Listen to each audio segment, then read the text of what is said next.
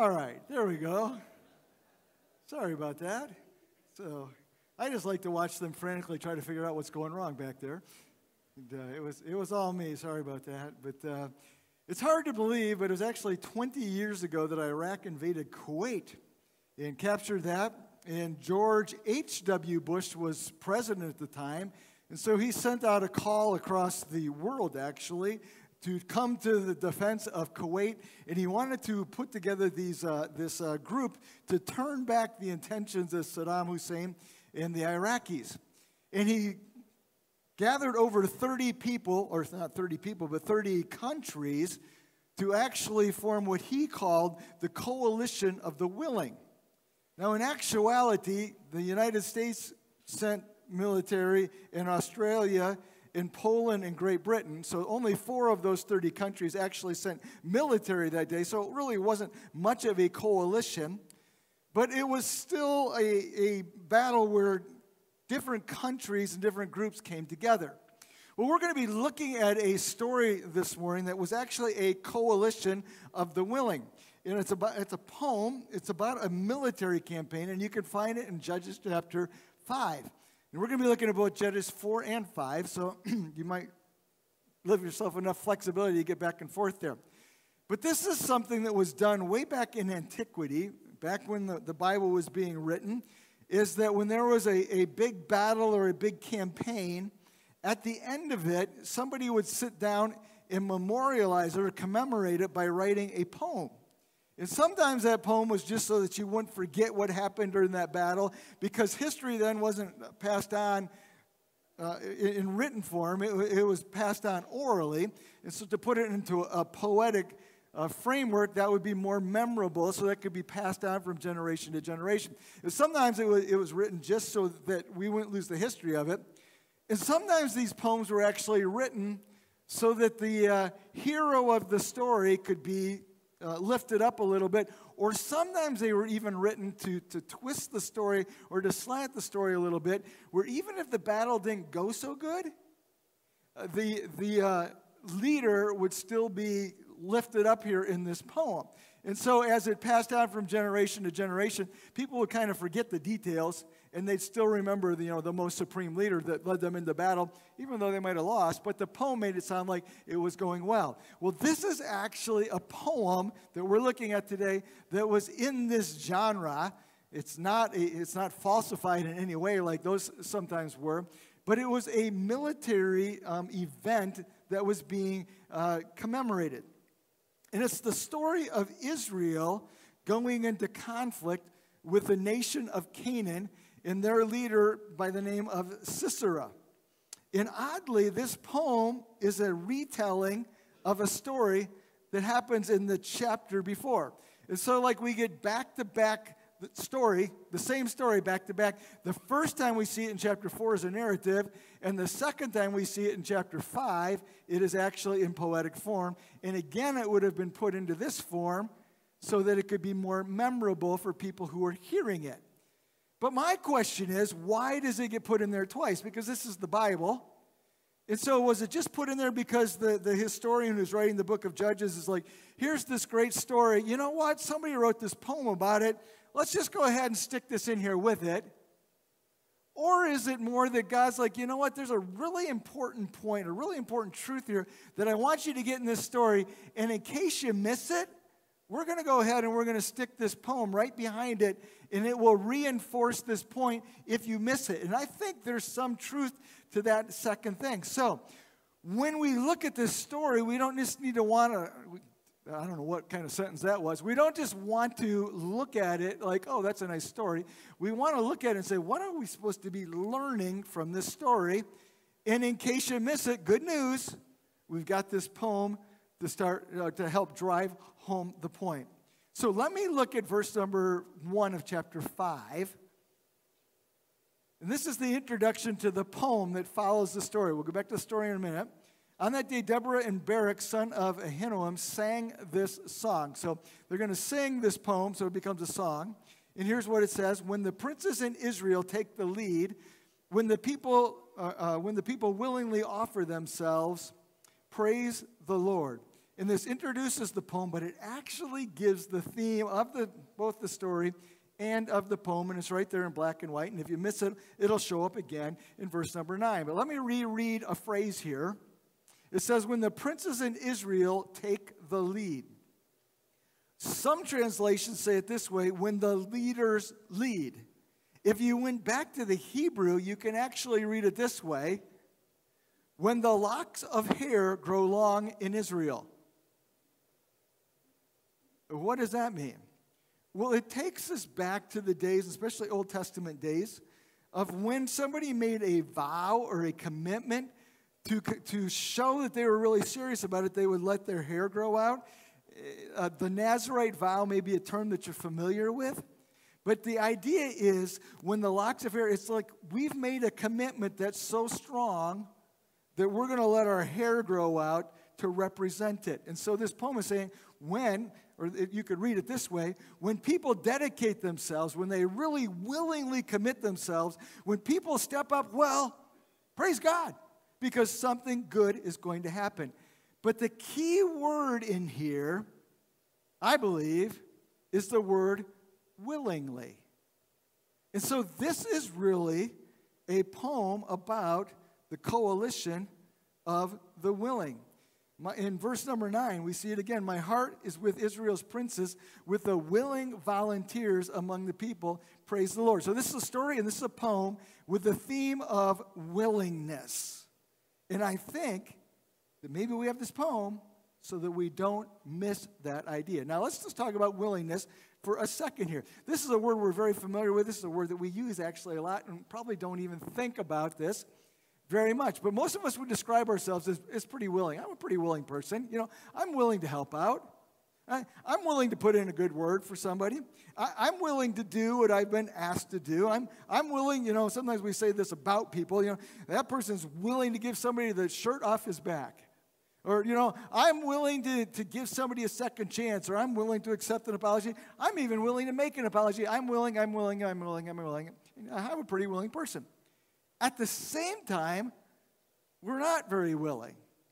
And we're unwilling sometimes to speak up in a situation because we're not sure if it will be appreciated if we speak up. Or we're unwilling to get involved in some injustice that's going on around us. Or we're maybe unwilling to give something the full 100% effort, and we just kind of hold a little bit back. Sometimes we're unwilling to do something differently from the way that we've always been doing it because change is hard. Sometimes we're unwilling to listen to another point of view, or always we're unwilling to embarrass ourselves. We'd never want to risk that, would we? And we have all of these different ways that we are unwilling to. Well, willing and unwilling are just the opposite sides of the same coin. But as we talk about willingness in this story, we want to talk about it as a positive. So are you willing to do what you should do? But when we talk about willing, I think we need to see it on a continuum. So we could start over here with unwilling, all the way over here to willing. In just about any situation in life, we find ourselves somewhere on that line. Now, every once in a while, we're completely willing, but generally speaking, we're partially willing. Sometimes we're completely unwilling, but it just changes on the issue. Okay, so I'll give you a really bad example here. Okay, like, you know what? Are you willing to be healthy? Yes, I'm willing to be healthy. Okay, that's going to require exercise. Oh, I'm maybe not that willing. And so we slide up and down that. You know, where do you want to eat tonight? I'll eat anywhere. I'm willing to eat anywhere. Oh, how about if we go here? Except there. And so we slide up and down this continuum of willingness. But willingness is simply a choice for the good. As we're looking at it today, so when we talk about willingness, it's like I am, of my own volition here, choosing to do the right thing or the good thing in this situation. So let's look at this story here. And I'm going to tell it more than read it because we want to read the story more than tell, or the poem rather, more than tell it. But if we go all the way back into the history of Israel, they had gone down into Egypt. They had become slaves in Israel or in Egypt for 400 years. Moses eventually led them out of slavery. That's where they went through the Red Sea. That's where they went to Sinai. That's where they got the Ten Commandments. But they didn't go into the Promised Land, which was Canaan, because of their doubt. So they wandered around in this wilderness for 40 years, and finally, Joshua steps on the scene, and Joshua leads them into the Promised Land, which is the land of Canaan, and that's who our battle is against, the Canaanites here today. But when they moved into the land of Canaan, there were 12 tribes of Israel, and they all settled in different places. And so they were loosely connected in that they were all Israelites, but there was no like central government. In fact, there was pretty much no government whatsoever, and it was a little bit of the wild, wild west, the early version of that in Israel at that time. And in fact, it says in Judges chapter 17, verse number 6, every man did as he saw fit. So everybody was just basically his own boss. You know, you just do whatever you feel like doing. And if that bangs into somebody else, well, that's too bad. And it just got kind of crazy. And what else happened, because there was not good leadership there, the people would eventually forget about God.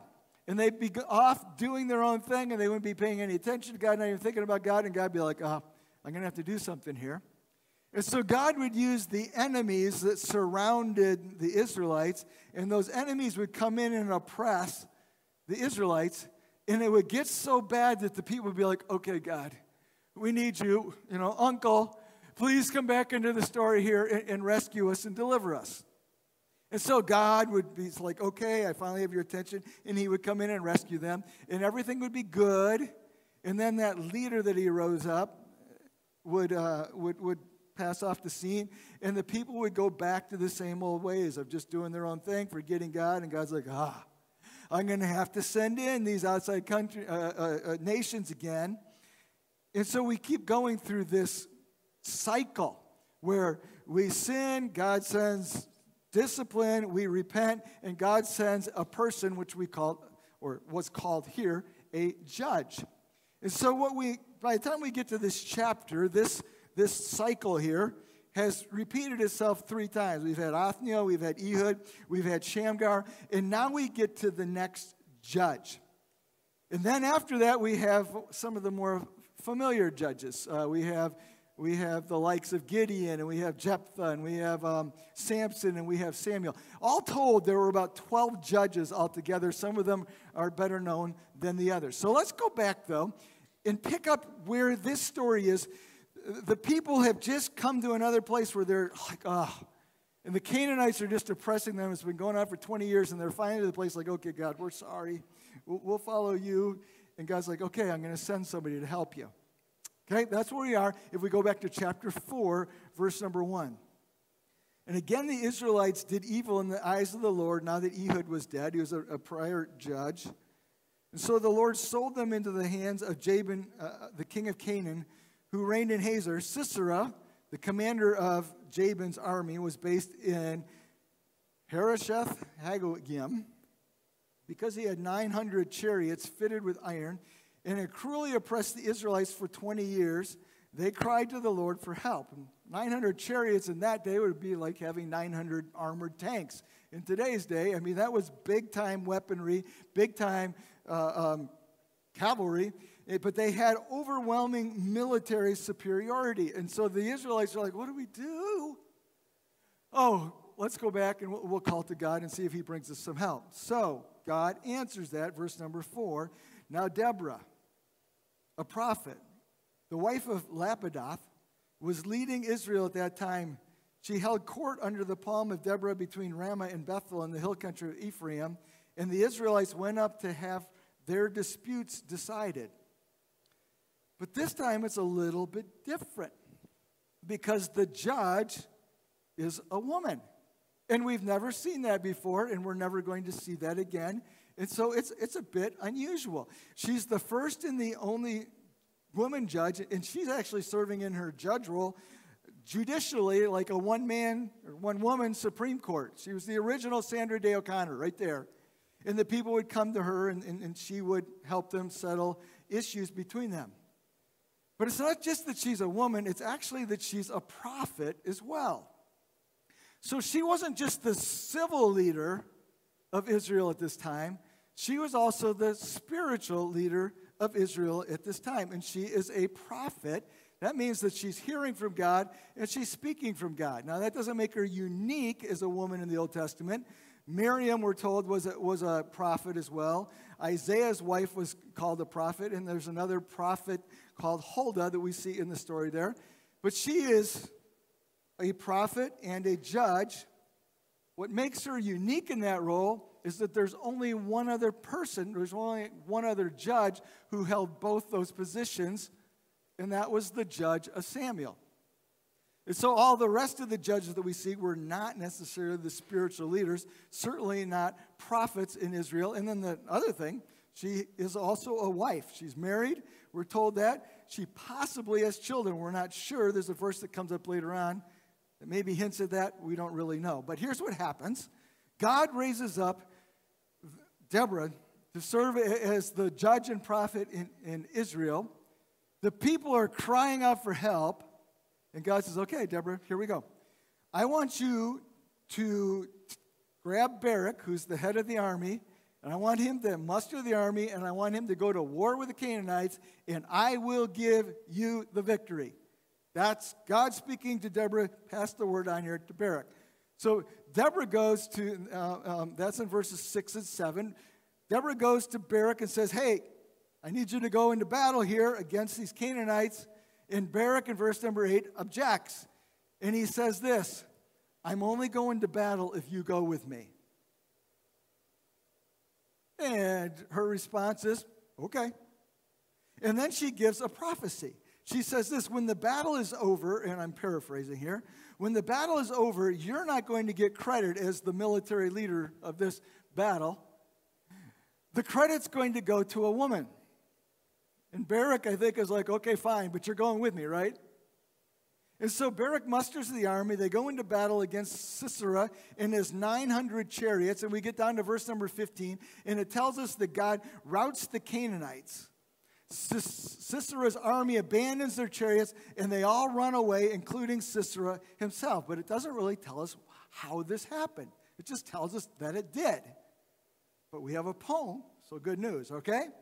Anyhow, Sisera, he's on the run too with everybody else, and he comes to the tent of this woman named Jael. And she is not an Israelite, she's a Kenite, so she's kind of a neutral party in this whole story. And he's tired, and he's got the Israelite army behind him, and he's like, hey, can you hide me? And she's like, yeah, come on in here. And so she sits him down and gives him something to eat and something to drink, and he takes a nap. And while he's taking a nap, she gets out probably a wooden spike and a hammer, and literally nails his head to the ground and kills him. About that time, Barak shows up, but by then, the enemy is already dead, and the prophecy that Deborah made has been fulfilled. And we're all assuming that, oh, Deborah's going to get the credit here. No, it's Jael who's the woman who gets the credit here, just like her prophecy foretold. And she becomes the hero of the story. And Israel is delivered, and that's the end of the story. Except for this poem that follows it. And this poem actually gives us some details, like how it was that God actually routed the enemy. So what I want to do this morning, for the rest of our time here, is I want to look at this poem, which is really just an exclamation point for this story. And I want to look at this because it brings us back to this theme of this poem, which is willingness. And what I want to do is I want to look at the key characters in this story and see how they demonstrated, or maybe didn't demonstrate, this idea of willingness. So let's read here. We're going to pick up in verse number 3. We already looked at verses number 1 and 2. Hear this, you kings. Listen, you rulers. Even I will sing to the Lord. I will praise the Lord, the God of Israel, in song. Deborah with Barak, they're writing this song. When you, Lord, went up from Seir, when you marched from the land of Edom, the earth shook, the heavens poured, the clouds poured down water. The mountains quaked before the Lord, the one of Sinai, before the Lord, the God of Israel. And what is she doing here, there's actually two things, but the main thing she's saying is this is a poem about what God did for us. And she's establishing right out of the gate, this is a poem not about Deborah, this is a poem not about Barak, this is a poem about God. But then she also does a little bit of foreshadowing because she says, just like God has provided in the past, just like God protected and helped his people in the past, he's going to do the same thing, and he actually did the same thing in our story here. So she refers back to the wilderness, but the point is what? What God has done before, he's going to do it again. And what she's talking about, we're going to read about it in a minute, is the deliverance is going to be through a storm. It's somehow God is going to send a storm or earthquake, whatever. It's going to send a storm, and that's going to be what actually happens here. But the point is that this rest of this poem doesn't happen without God. So we get into verse number 6. Now we're going to get into details.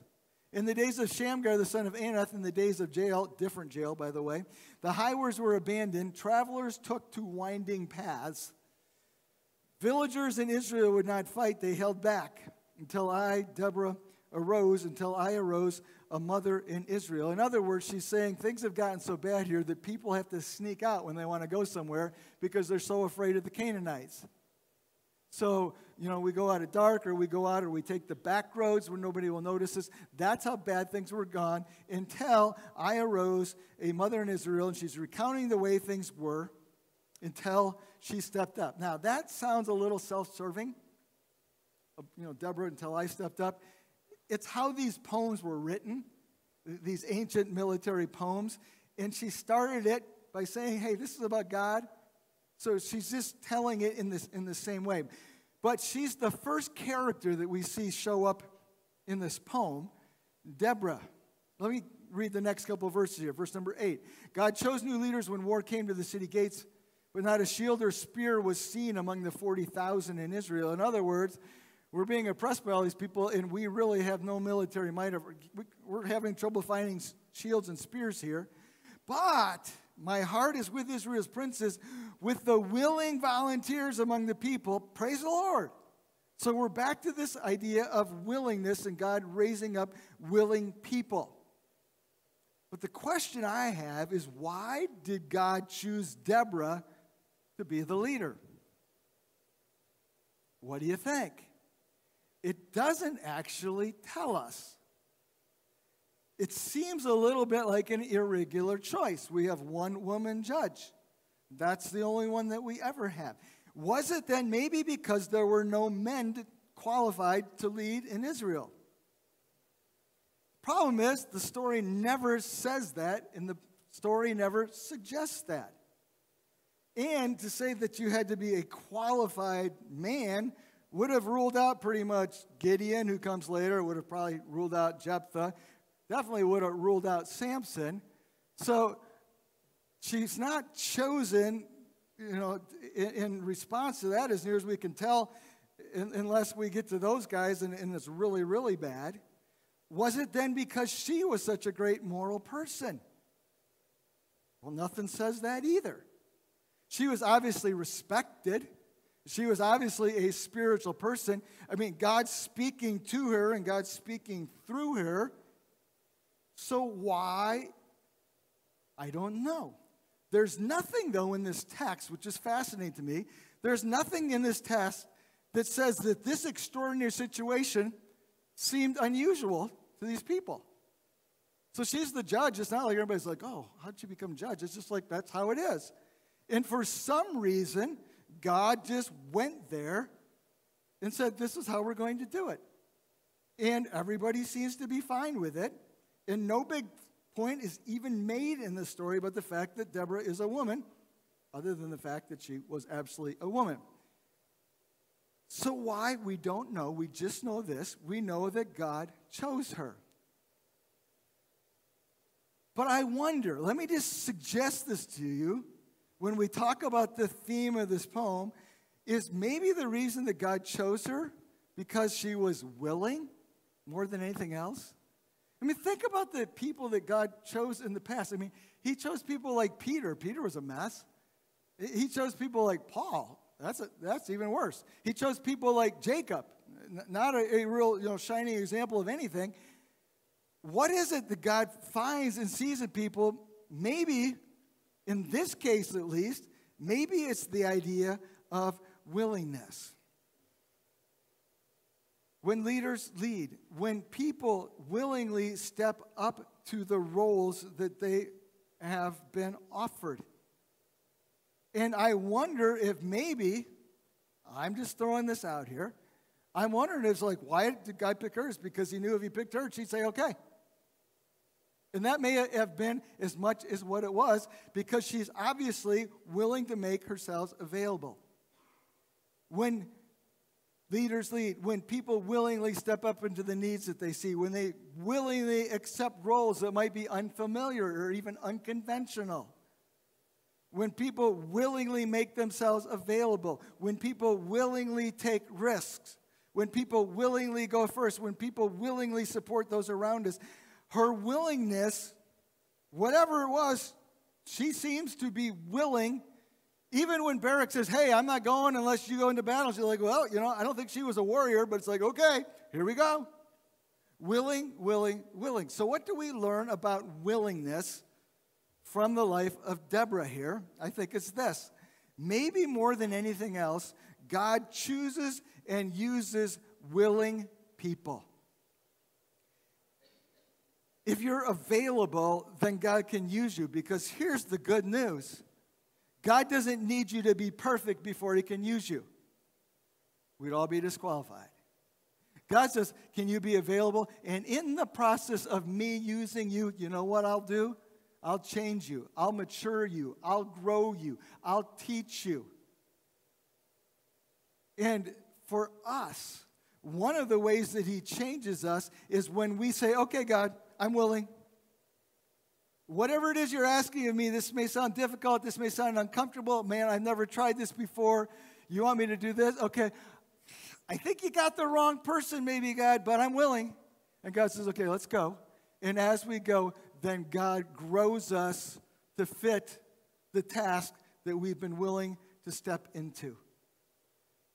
And that can be in anything. That can be in like, okay, God, I'm going to make myself willing to give you and trust you with my time. I'm going to make you, I'm going to be willing to trust you with my resources. I'm going to be willing to trust you, and I'm going to try this serving in this way. I'm going to be willing to trust you, and I'm going to share my faith in this way.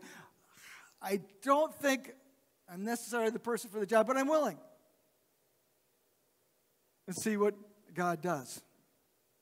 It's also interesting to me that when we have a description of Deborah here in this verse, of all the ways that we could have described her, how is she described? The mother of Israel. That's really interesting to me, because I think it suggests that good leadership has a lot of motherly aspects to it as well.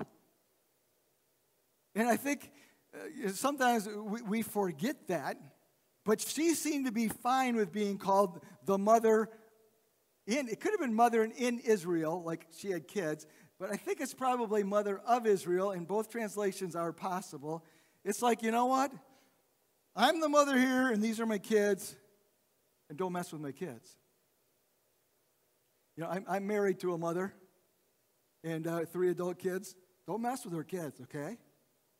You don't want to go there. And I wonder if Deborah's like, you know what? Here's how I'm going to describe myself. I'm going to describe myself as a mother. That's how I lead.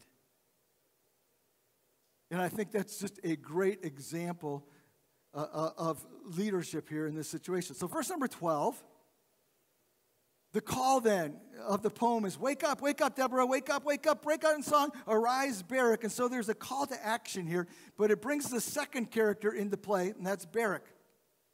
You can actually go back and reread chapter 4 if you want to know more about him. But Barak was the guy who was offered the lead role, but he hesitated, as we all do. Why? Probably fear. It might have been a lack of trust. Yeah, I know God said that to you, Deborah, but he didn't really say it to me. So maybe if you want to go with me, maybe that's proof that you really heard. I don't know. Maybe it's because he was negatively forecasting. You know what? There's 900 chariots there. That's not going to go well. I don't think so. We don't know why he hesitates, but he certainly hesitates. And boy, I can relate to this. Because this idea of willingness, when God comes and says, I want you to do this, are you willing to do this, Brent? Yeah, I'm willing to do this, I'm willing to do this, I'm willing to do this, but I have a few conditions here. And that's what's going on in the story. He has some conditions. And he's like, I'm willing, but not completely. And it's where he goes to battle, but it's like, the whole time here.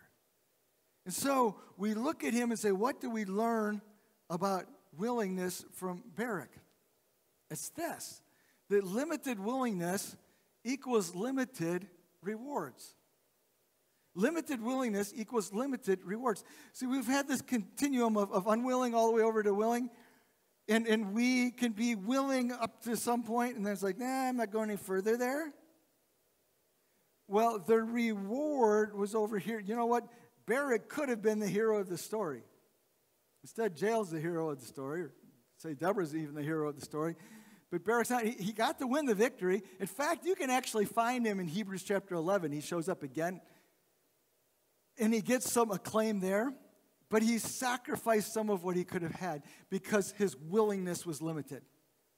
And so what we learn from him is on this continuum is however much you hesitate, you're going to pay the price for that. And we find that ourselves even sometimes in life, right? When we give something a half-hearted effort, I mean, like, just a simple example, like the NFL, the big all-star game is the Pro Bowl, but nobody wants to play the Pro Bowl. Why? Because you only play halfway, and you're afraid if you play halfway, you're going to get hurt.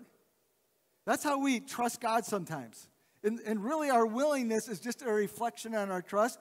Yeah, God, I know this is what you want me to do over here. How about if I go this far?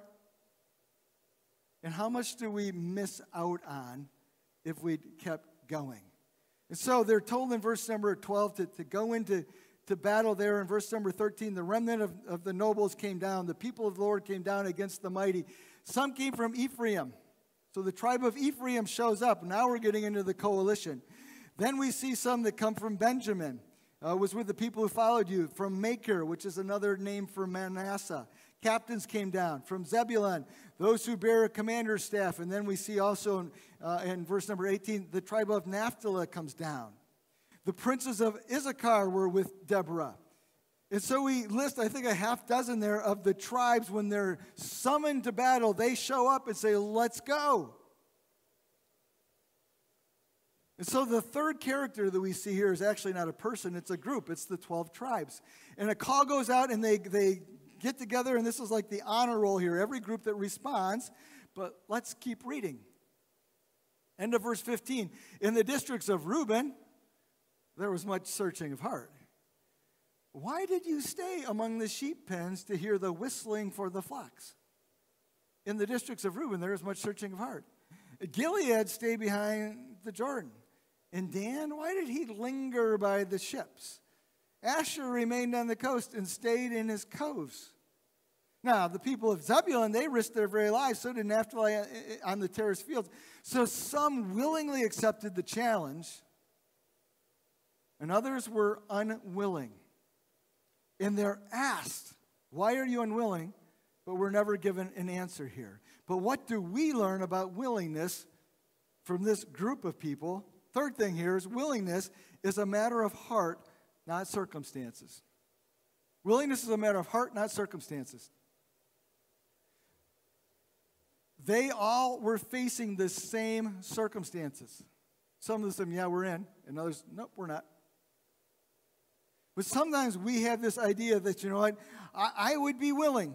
God, whatever it is that you want me to do, I'd be willing when, and we have this thing that needs to play out, when I have more time. When I don't have as many things going on as I have going on right now, well, then I could. And we have all these, check back with me later, okay?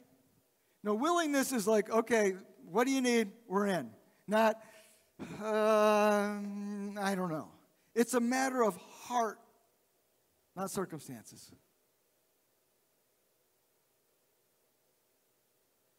Secondly, we can learn from this group is that your willingness or your lack thereof has a significant impact of other people. Now, they managed to win the battle without them, but that could have been a problem. And what was even more dangerous here was the fact that they could have discouraged those who were going like, why are we fighting and they're back here doing nothing? And we see this in group situations sometimes. You know, kids, you worked on your homework, your group project. Like, don't you love that when the teacher says, okay, we're going to do a group project? You're like, oh, great. You know, there are 4 people in our group. There will be one kid who does nothing, guaranteed, and then one person who feels guilty if it doesn't get done and does everything. Well, this is the same risk that we find, and that's the same risk that we can even find in a church or in a small group or whatever, where we get together. The risk is the damage that we can do to other people when we are not willing ourselves. So we go and read on here, in verse number 19 tells us, here's what happened in the battle. The kings came, they fought by the waters of Megiddo. And then it says in verse number 20, from the heavens the stars fought. From their courses they fought against Sisera. The river Kishon swept them away, the age-old river, the Kishon. And the stars did not come and fight. It's figurative language here in poetry. What actually happened is evidently there is a huge storm, like major rainstorm. And so it felt like the heavens were actually fighting for the Israelites because the rains came down and the rains came down and the rains came down, and the river that they were fighting alongside there swelled and swelled, and it eventually flooded. And basically it turned the entire property, as near as we could tell, into a quagmire of mud, which is really hard to get your chariot through. And so God sent this huge storm, and he sent this mud, and he used that. He intervenes to win the battle here.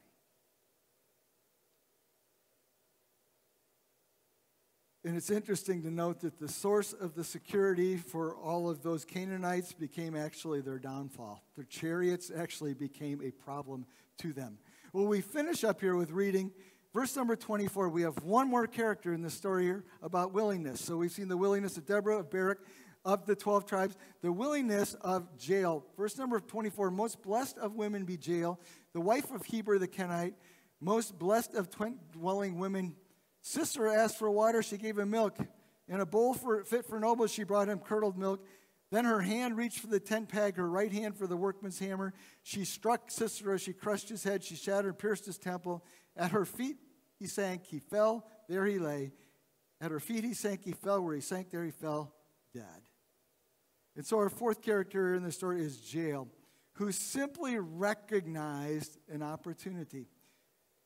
She was a neutral party here, politically, and she really didn't have to do anything. And even the tent culture of the day, and the Kenites were nomadic people, that culture of the day, if the enemy, if Sisera had come in and asked for respite there, and she'd given it to him, the Israelites would have said, that's fine, that kind of fits the culture and what's expected. But she sees the opportunity here and maybe sees the work of God, or maybe she has that relationship with God. It doesn't really say. But instead of just saying, this is not my worry, this is not my business, this is somebody else's problem, not my monkey, not my circus, right? She said, you know what? He's here, and he's evil, and he's leading evil, and you know what? It's my opportunity, my responsibility, whatever word you want to pick, to actually act here. And so what do we learn about willingness? Willingness seeks opportunity. It doesn't wait for invitation. It seeks opportunity. It doesn't wait for invitation. It says, hey, what can I do? How can I jump in? Is there something here? Is there a role I can fill? It doesn't even wait to say, for somebody to say, hey, we're really short here. Could you fill in this situation? All right. It's like, no, it's willing, saying what needs to be done. Where's the opportunity? And it seizes the moment, and that's the heart of willingness. And I think, by the way, that opportunities often come the way of willing people. And I wonder if that's why the opportunity, going full circle here, for Deborah came in the first place is God's like, here, I have a willing person. Well, let me just conclude and wrap this up with a couple of questions here this morning. We're talking about the coalition of the willing. The coalition of the willing in this story would have been Deborah, Barak, some of the tribes of Israel, not all of them, and then also Jael. But what did God do when the coalition, when everybody got willing? Well, you can read the very end of the chapter there, verse number 5. What's the last line? Then the land had rest for 40 years. And I just throw this question out here. What do you think God could do if the coalition of the willing were this church? Where everybody's like, whatever, God, I'm in. What needs to be done? I'm in. Oh, we're working on that. Oh, I'm in. Or, you know what, God's showing me this here. Oh, I'm in. What could happen if we became the coalition of the willing? But the only way to answer that question is to answer this question. Each of us, how willing am I? How willing am I to serve? How willing am I to give? How willing am I to get outside of my comfort zone? How willing am I to sacrifice? How willing am I to share my faith? How willing am I to do the hard thing even though it's the hard thing? How willing am I to trust God even when it's hard to trust God? How willing am I? See, we have this continuum. We have unwillingness all the way here to willingness. And I might even give you a different word for unwillingness, just to throw it in here right at the end. How about wariness? Just don't know. But if we put this wariness, and maybe that fits better because I don't know any of, hopefully nobody in here is saying, I don't care what God says. But maybe we look at this, all the way over here to, yeah. Where are you on that continuum? Can you trust God enough to commit? Can you trust God enough to grow your hair long? Can you trust God enough to seize the opportunities? Can you trust God enough to be part of the coalition of the willing? Let's pray.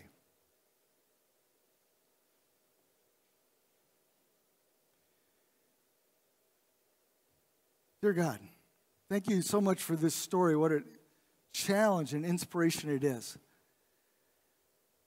A story that gets repeated because I think maybe you wanted to make a point about willingness. And God, I think it's easy to say that I'm willing, but then when you come, the question is, am I really willing? And as we pause for a moment to reflect this morning, that's the question. How willing are you? Are you willing to say, okay, God, whatever you show me, I'll do that. Whatever it is I'm supposed to, whatever opportunity I'm supposed to seize, I'm going to stop making excuses. I'm going to seize that. Whatever's the need here is that I've kind of been hesitant, like count me in. Where do you need to settle the issue of willingness with God? Maybe he's been asking you to make a commitment that you've been hesitant. I don't know. But the Spirit does, and he speaks to us. And if you're here this morning and you're not a Christ follower, this whole faith thing's a little bit of a mystery to you. Part of it is this willingness to trust God enough to say, okay, I'll follow you. Enough to trust Jesus, say, I'll follow you. I'll trust that what you did on the cross for my sins was enough. Doesn't need to be me. You did enough. You can forgive me. You can come into my life. You can change it. But you have to be willing to follow Christ.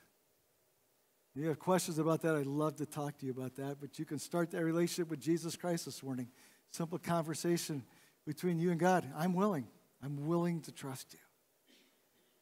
God, give us willing hearts, I'd pray. In Jesus' name, amen.